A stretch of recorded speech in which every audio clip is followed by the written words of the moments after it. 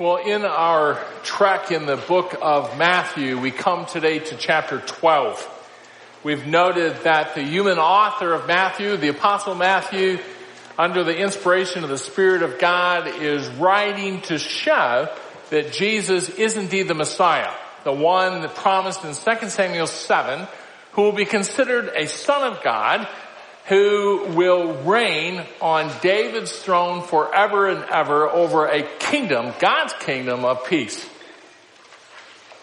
Matthew is writing to prove that. As we came 2 weeks ago to chapter 11, we began a new section of the book, chapters 11, 12, and 13, chapters of rejection. Chapters that show that as a nation, Israel rejected Jesus as their Messiah.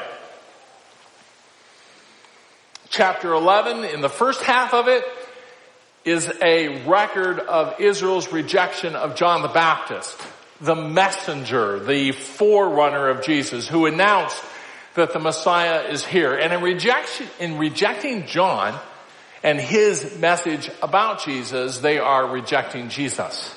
Last week, in the latter half of chapter 11, we noted Jesus denouncing 3 cities of Galilee and told them that he did more miracles and taught there more than other places. And if Gentiles had received as much revelation as they had, they would have repented long ago. But yet these 3 cities rejected Jesus as Messiah. Well, today as we come to chapter 12, we're going to find Israel's religious leaders, these Pharisees, rejecting Jesus once again. And this time they are rejecting him and his disciples by rejecting his authority. We're going to find that the Pharisees are going to accuse Jesus' disciples of not honoring the Sabbath, and thus ultimately accusing Jesus of violating the Sabbath. The Sabbath was very important to Israel of the day. The Sabbath and obeying the Sabbath was a sign of obeying the Old Testament law. Obeying the Sabbath was a sign that everything was right between you and God by what you do. So they thought. And so these religious leaders who have rejected Jesus as Messiah, who are rejecting his authority, are going to attack him as a violator of their most holy day, the Sabbath. And in their rejection, we're going to see one truth come through clear, and that is this: Jesus does have authority. We saw last week in chapter 11, verse 27, Jesus say, "All things have been handed over to me by my Father." Jesus has the authority of God. And as we're going to read today, Jesus is actually going to say that he is Lord over the Sabbath, that he can do with the Sabbath what he desires. Just because someone chooses not to recognize Jesus' authority does not mean that Jesus is without authority. Just because someone won't honor his lordship does not mean that he is not Lord. And so Jesus' authority is sure. The issue is the hearts of these Pharisees. I'm going to read this section out loud. You can follow along in your copy of the Bible, starting in Matthew chapter 12, verse 1. At that time, Jesus went through the grain fields on the Sabbath, and his disciples became hungry and began to pick the heads of grain and eat. But when the Pharisees saw this, they said to him, "Look, your disciples do what is not lawful to do on a Sabbath." But he said to them, have you not read what David did when he became hungry, he and his companions? How he entered the house of God, and they ate the consecrated bread, which was not lawful for him to eat, nor for those with him, but for the priests alone? Or have you not read in the law that on the Sabbath, the priests in the temple break the Sabbath and are innocent? But I say to you that something greater than the temple is here. But if you had known what this means, I desire compassion and not sacrifice, you would not have condemned the innocent. For the Son of Man is Lord of the Sabbath. Departing from there, he went into their synagogue. And a man was there whose hand was withered, and they questioned Jesus, asking, is it lawful to heal on the Sabbath? So that they might accuse him. And he said to them, what man is there among you who has a sheep, and if it falls into a pit on the Sabbath, will he not take hold of it and lift it out? How much more valuable then is a man than a sheep? So then it is lawful to do good on the Sabbath. Then he said to the man, stretch out your hand. He stretched it out, and it was restored to normal like the other. But the Pharisees went out and conspired against him as to how they might destroy him. At first glance at this passage, we might tend to say, how does this really apply to me? I mean, it's about the Sabbath, and as New Testament Christians, we're no longer under the Old Testament regulations. We don't have to worship on Saturday. We're not underneath Old Testament law. How does this apply to me? And yet, one of the major themes in this section is not just about the Sabbath, but rather yielding to Jesus' authority. Yielding to the lordship of Jesus Christ. Now that applies to us.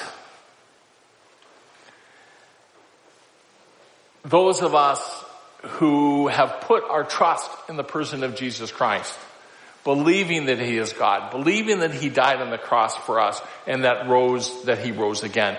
We know that he is Lord. He is God with all the authority of God. And whether we recognize that day in or day out does not negate the fact that he is Lord. He is in authority. But the question comes to us, am I recognizing his authority in my life right now? Over every area of my life. There's a verse in the book of Colossians, chapter 3, verse 3, where the Apostle Paul packs in huge amount of truth into one verse. And this is what he says. For you have died, and your life is hidden with Christ in God. By that, what he means is at the moment I put my my faith in Jesus, at the moment you put your trust, your faith in Jesus, you died. I died. Meaning the big I, the big me. I'm no longer who I used to be. I'm no longer bound to my sin nature. I'll still sin, but I no longer have to obey it. I, the me, what I want, what I need, what I deserve, positionally dies. And my life is all about the person of Jesus Christ. Practically, as we live out the Christian life, way too often we allow the me, the I, to, in a sense, lift up its ugly head. And I become more important than Jesus.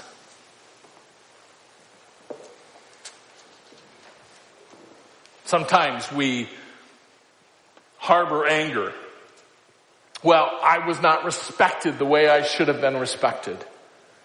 Or I have a right to be angry about this.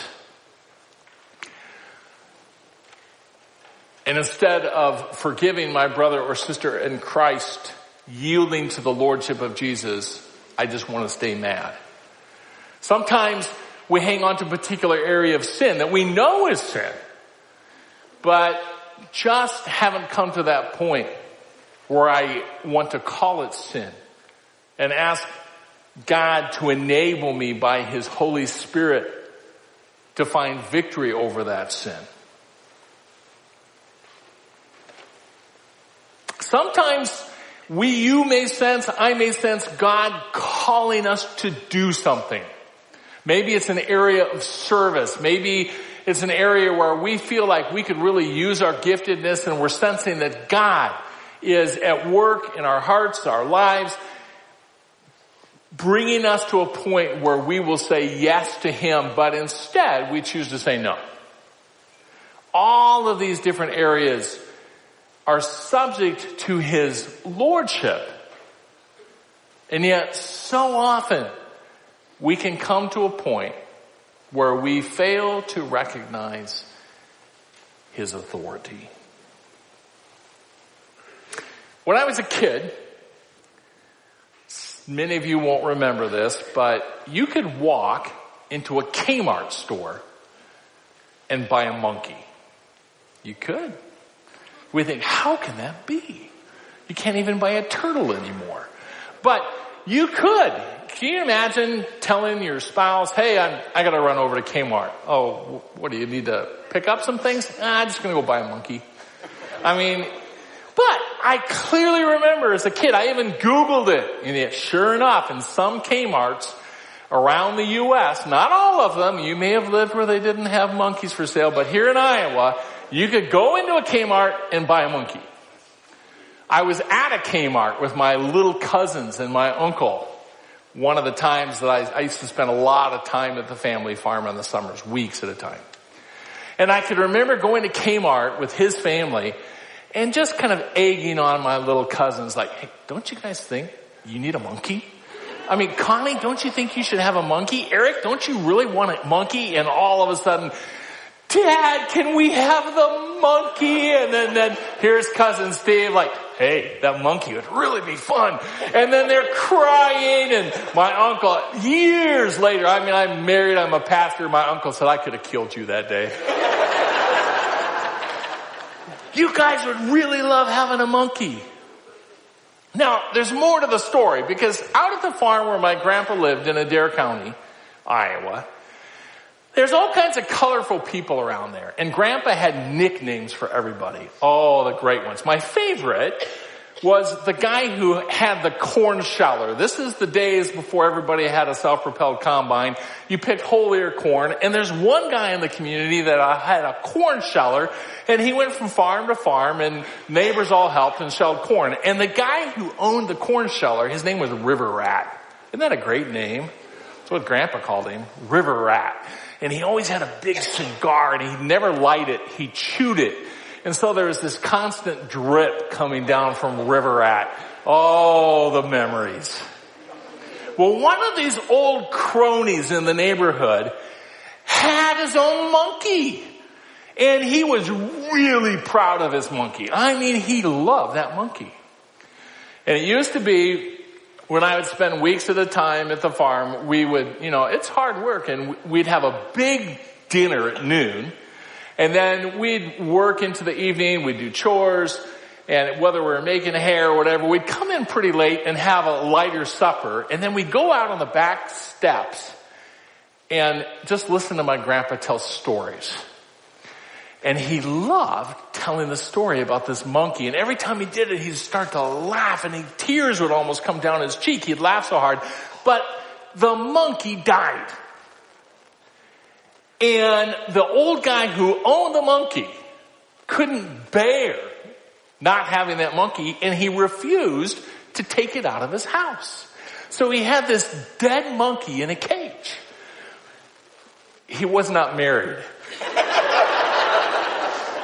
So he had this dead monkey in a cage, and finally somebody from the community had to go in and convince this guy to take the dead monkey out. And evidently, according to my grandfather, it did not smell nice. You know, when something is dead, it's not good to hang on to it. And what the Apostle Paul says in Colossians 3 verse 3 is there's all kinds of things that were part of our lives before we became a Christian. That after I become a Christian, after I put my faith in the person of Jesus Christ, shouldn't be there anymore. And yet it's so easy for us to hang on to what's supposed to be dead. And guess what? When we hang on to dead stuff, it stinks. And ultimately it comes down to Jesus' authority. Now here, these religious leaders, these ones who know the scriptures better than anybody, stand in rejection of his authority. The first thing that they're going to do in chapter 12 verses 1 through 8 is they're going to attack his authority by attacking his followers. Jesus is going to answer this attack on his authority. He's going to do it by declaring that as Messiah, as God himself, he can do with the Sabbath as he chooses. He is Lord of the Sabbath. So here's what's happening. Jesus is walking through a grain field. Just picture if you've ever traveled across Kansas in the early summer as the grain's ripening, or up in the Dakotas when you see just literally miles of grain. It's almost like seeing the ocean. It's just, when it's not lodged, it's just gorgeous as the wind makes waves across that grain before harvest. And Jesus is walking through a grain field and his disciples are hungry, and they reach out and they just grab some grain, go like this, get the chaff off of it, pop it in their mouth and eat it. Now, there's nothing wrong with that. In fact, there's an entire verse in the Old Testament that says that that's okay. Deuteronomy chapter 23 verse 25 says it's okay to go through your neighbor's field and grab a handful of grain and throw it in your mouth. When you enter your neighbor's standing grain, then you may pluck the heads with your hand, but you shall not wield a sickle in your neighbor's standing grain. In today's world, it'd be okay if I went out to Homer's farm and maybe I just had a hankering for some roasted field corn. I could go into his field, grab an ear or two, eat it. It would not be okay if I took a John Deere 9600 combine with a corn head on it and went into his field. That's what Jesus is saying, okay? That's what the Old Testament law is saying, excuse me. So Jesus' disciples aren't doing anything wrong. They just go through, grab a little grain, pop it in their mouth. But the Pharisees are saying, you're Sabbath violators. And they're claiming that based on the Ten Commandments. Clear back into Exodus chapter 20, verse 8 and following. I'll just read it quickly here. Exodus 20, verse 8 says, remember the Sabbath day, to keep it holy. 6 days you shall labor and do all your work, but the seventh day is the Sabbath of the Lord your God. In it you shall not do any work, or your son or your daughter or your male or female servant or your cattle or your sojourner who stays with you. For in 6 days the Lord made the heavens and the earth, the sea and all that's in them, and rested on the seventh day. Therefore the Lord blessed the Sabbath day and made it holy. What the Pharisees are saying, and remember the Pharisees not only have the Old Testament law, but they've added regulation after regulation after regulation in a multitude of writing to the Old Testament law that they say is just as the teachings of the rabbis are just as binding as the Old Testament law. So people are under the weight of this. And they're saying that by those disciples going through that grain field and getting that grain and in a sense harvesting the grain, they're working, they're violating the Sabbath. Therefore, Jesus is a Sabbath violator. Now, Jesus is going to defend his authority. And he does it three ways. First of all, in verses 3 and 4, he goes clear back to 1 Samuel 21, verses 1 through 6.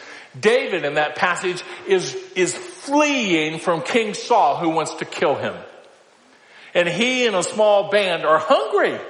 They come to the tabernacle. Most likely it's the Sabbath day. And inside the holy place of the tabernacle, according to Leviticus chapter 24, verses 1 through 9, on the Sabbath day, they would take the 12 loaves of bread that are on the little gold table in the holy place as an offering before the Lord. They would remove those 12 loaves and add 12 more, so that there's always this grain offering, this bread offering before the Lord. Those 12 that were removed were for the priests. They were only able to be eaten by the priests. Here David ate it. Jesus' point, you don't see the scripture condemning David.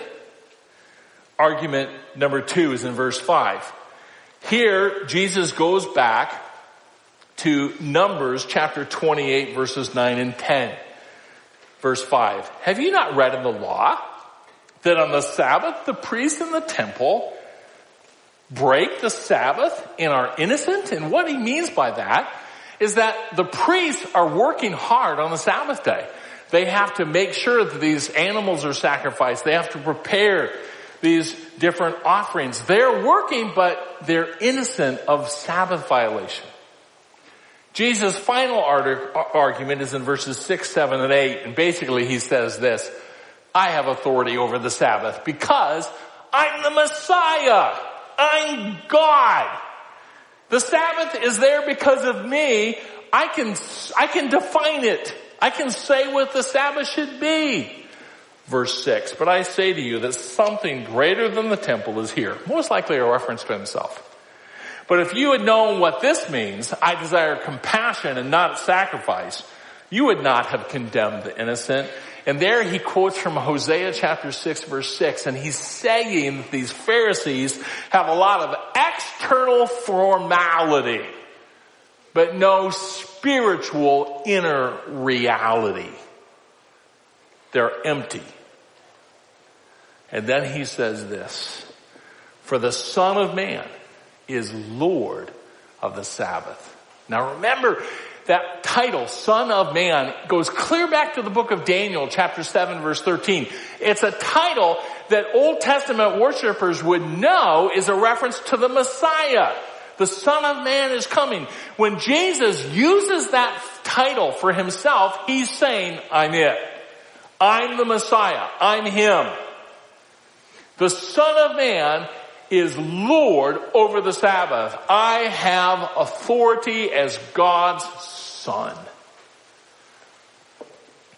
What's the issue? The issue is this: the Pharisees are not willing to recognize Jesus' authority.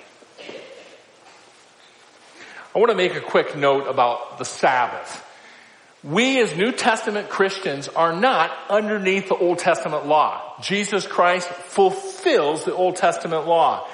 We talked last summer in our series on knowing God's will that just because I'm not under the Old Testament law does not mean that I'm without law. 1 Corinthians chapter 9 makes that clear in verse 21, and I'll read that verse. 1 Corinthians 9:21 says this: to those who are without law, as without law, though not being without the law of God, but under the law of Christ.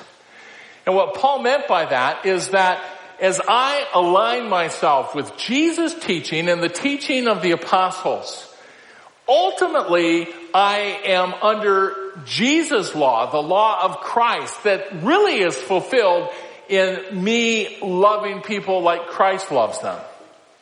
And if I do that, I'm going to fulfill Christ's law. So this passage is not immediately applicable to us. We're not under the Old Testament law. We don't observe the Sabbath.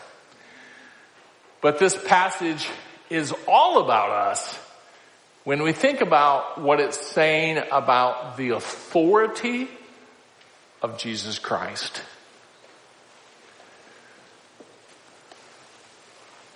You see, his lordship encompasses all areas of the life of the believer.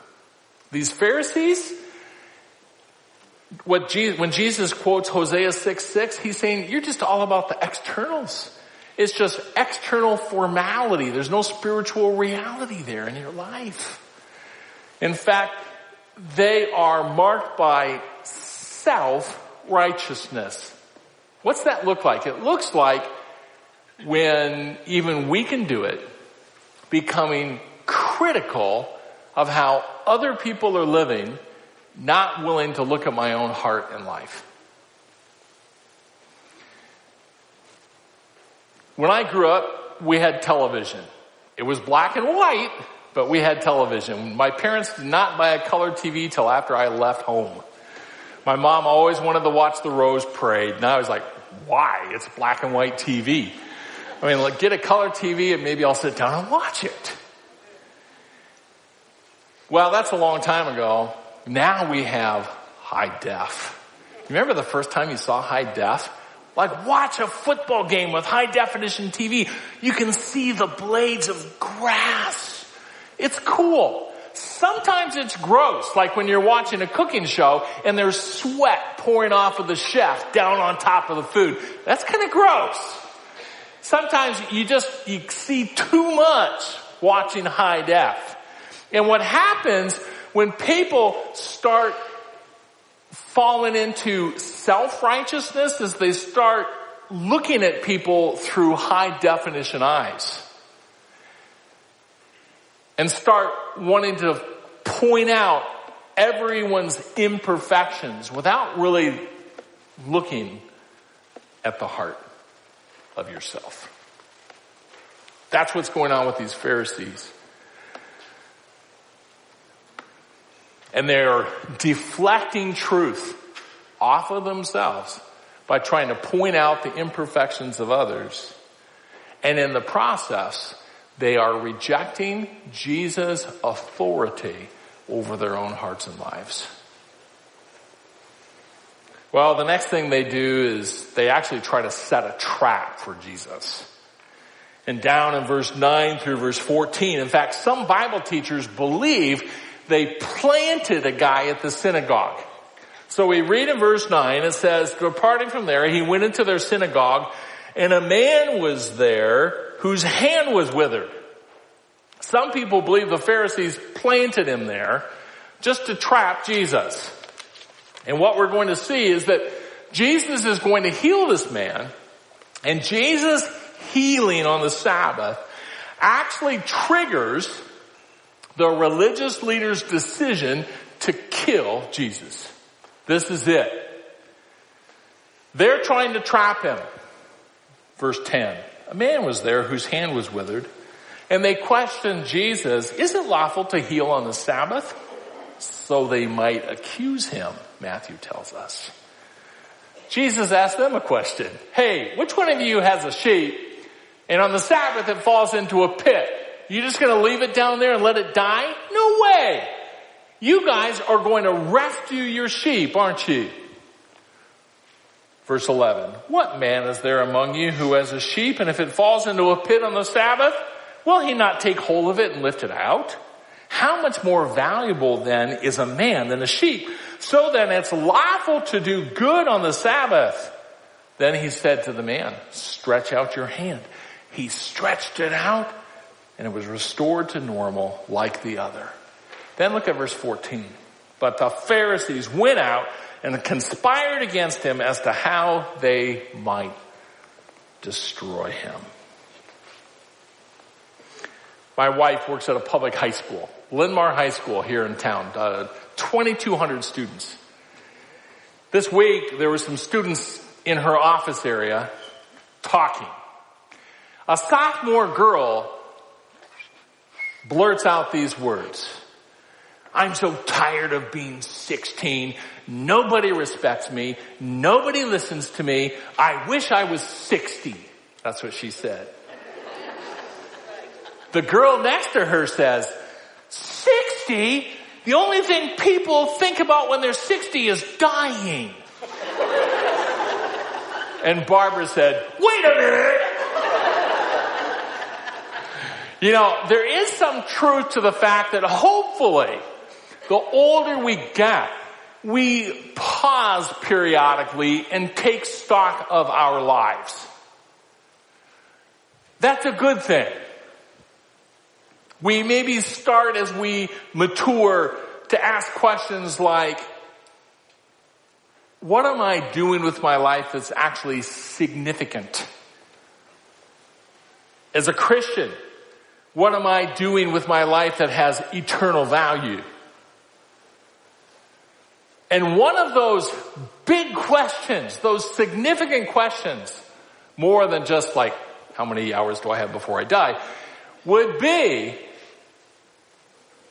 am I yielding my life to the Lordship of Jesus Christ? You know, Romans chapter 8 verse 9 tells us, if a person's a Christian, the Spirit of God dwells in them. And one of the things that the Holy Spirit does is He convicts us of sin. If there's areas in my life, in your life, that we are not yielding to the Lordship of Jesus Christ, that we are not honoring His authority in that area, unless we have said no to God so many times that our conscience, our ability to hear the Spirit of God is damaged, we know about it. We know when we're hanging on to anger toward a brother or sister in Christ, because the Spirit of God is convicting us of that. We know when there's an area of sin that we just don't want to relinquish. We don't want to give it up. We don't come to that point where we say, Spirit of God, I need your help to have victory in my life over this aspect of my life or this aspect of my life.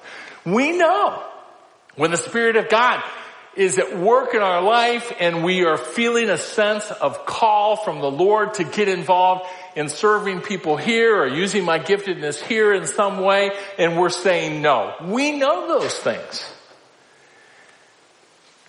And to hang on to those areas in our life that Paul says, according to Colossians 3:3, are dead. It's that kind of me. It's that I. It's that what I was before I became a Christian. To hang on to dead stuff stinks. And as we look at this passage,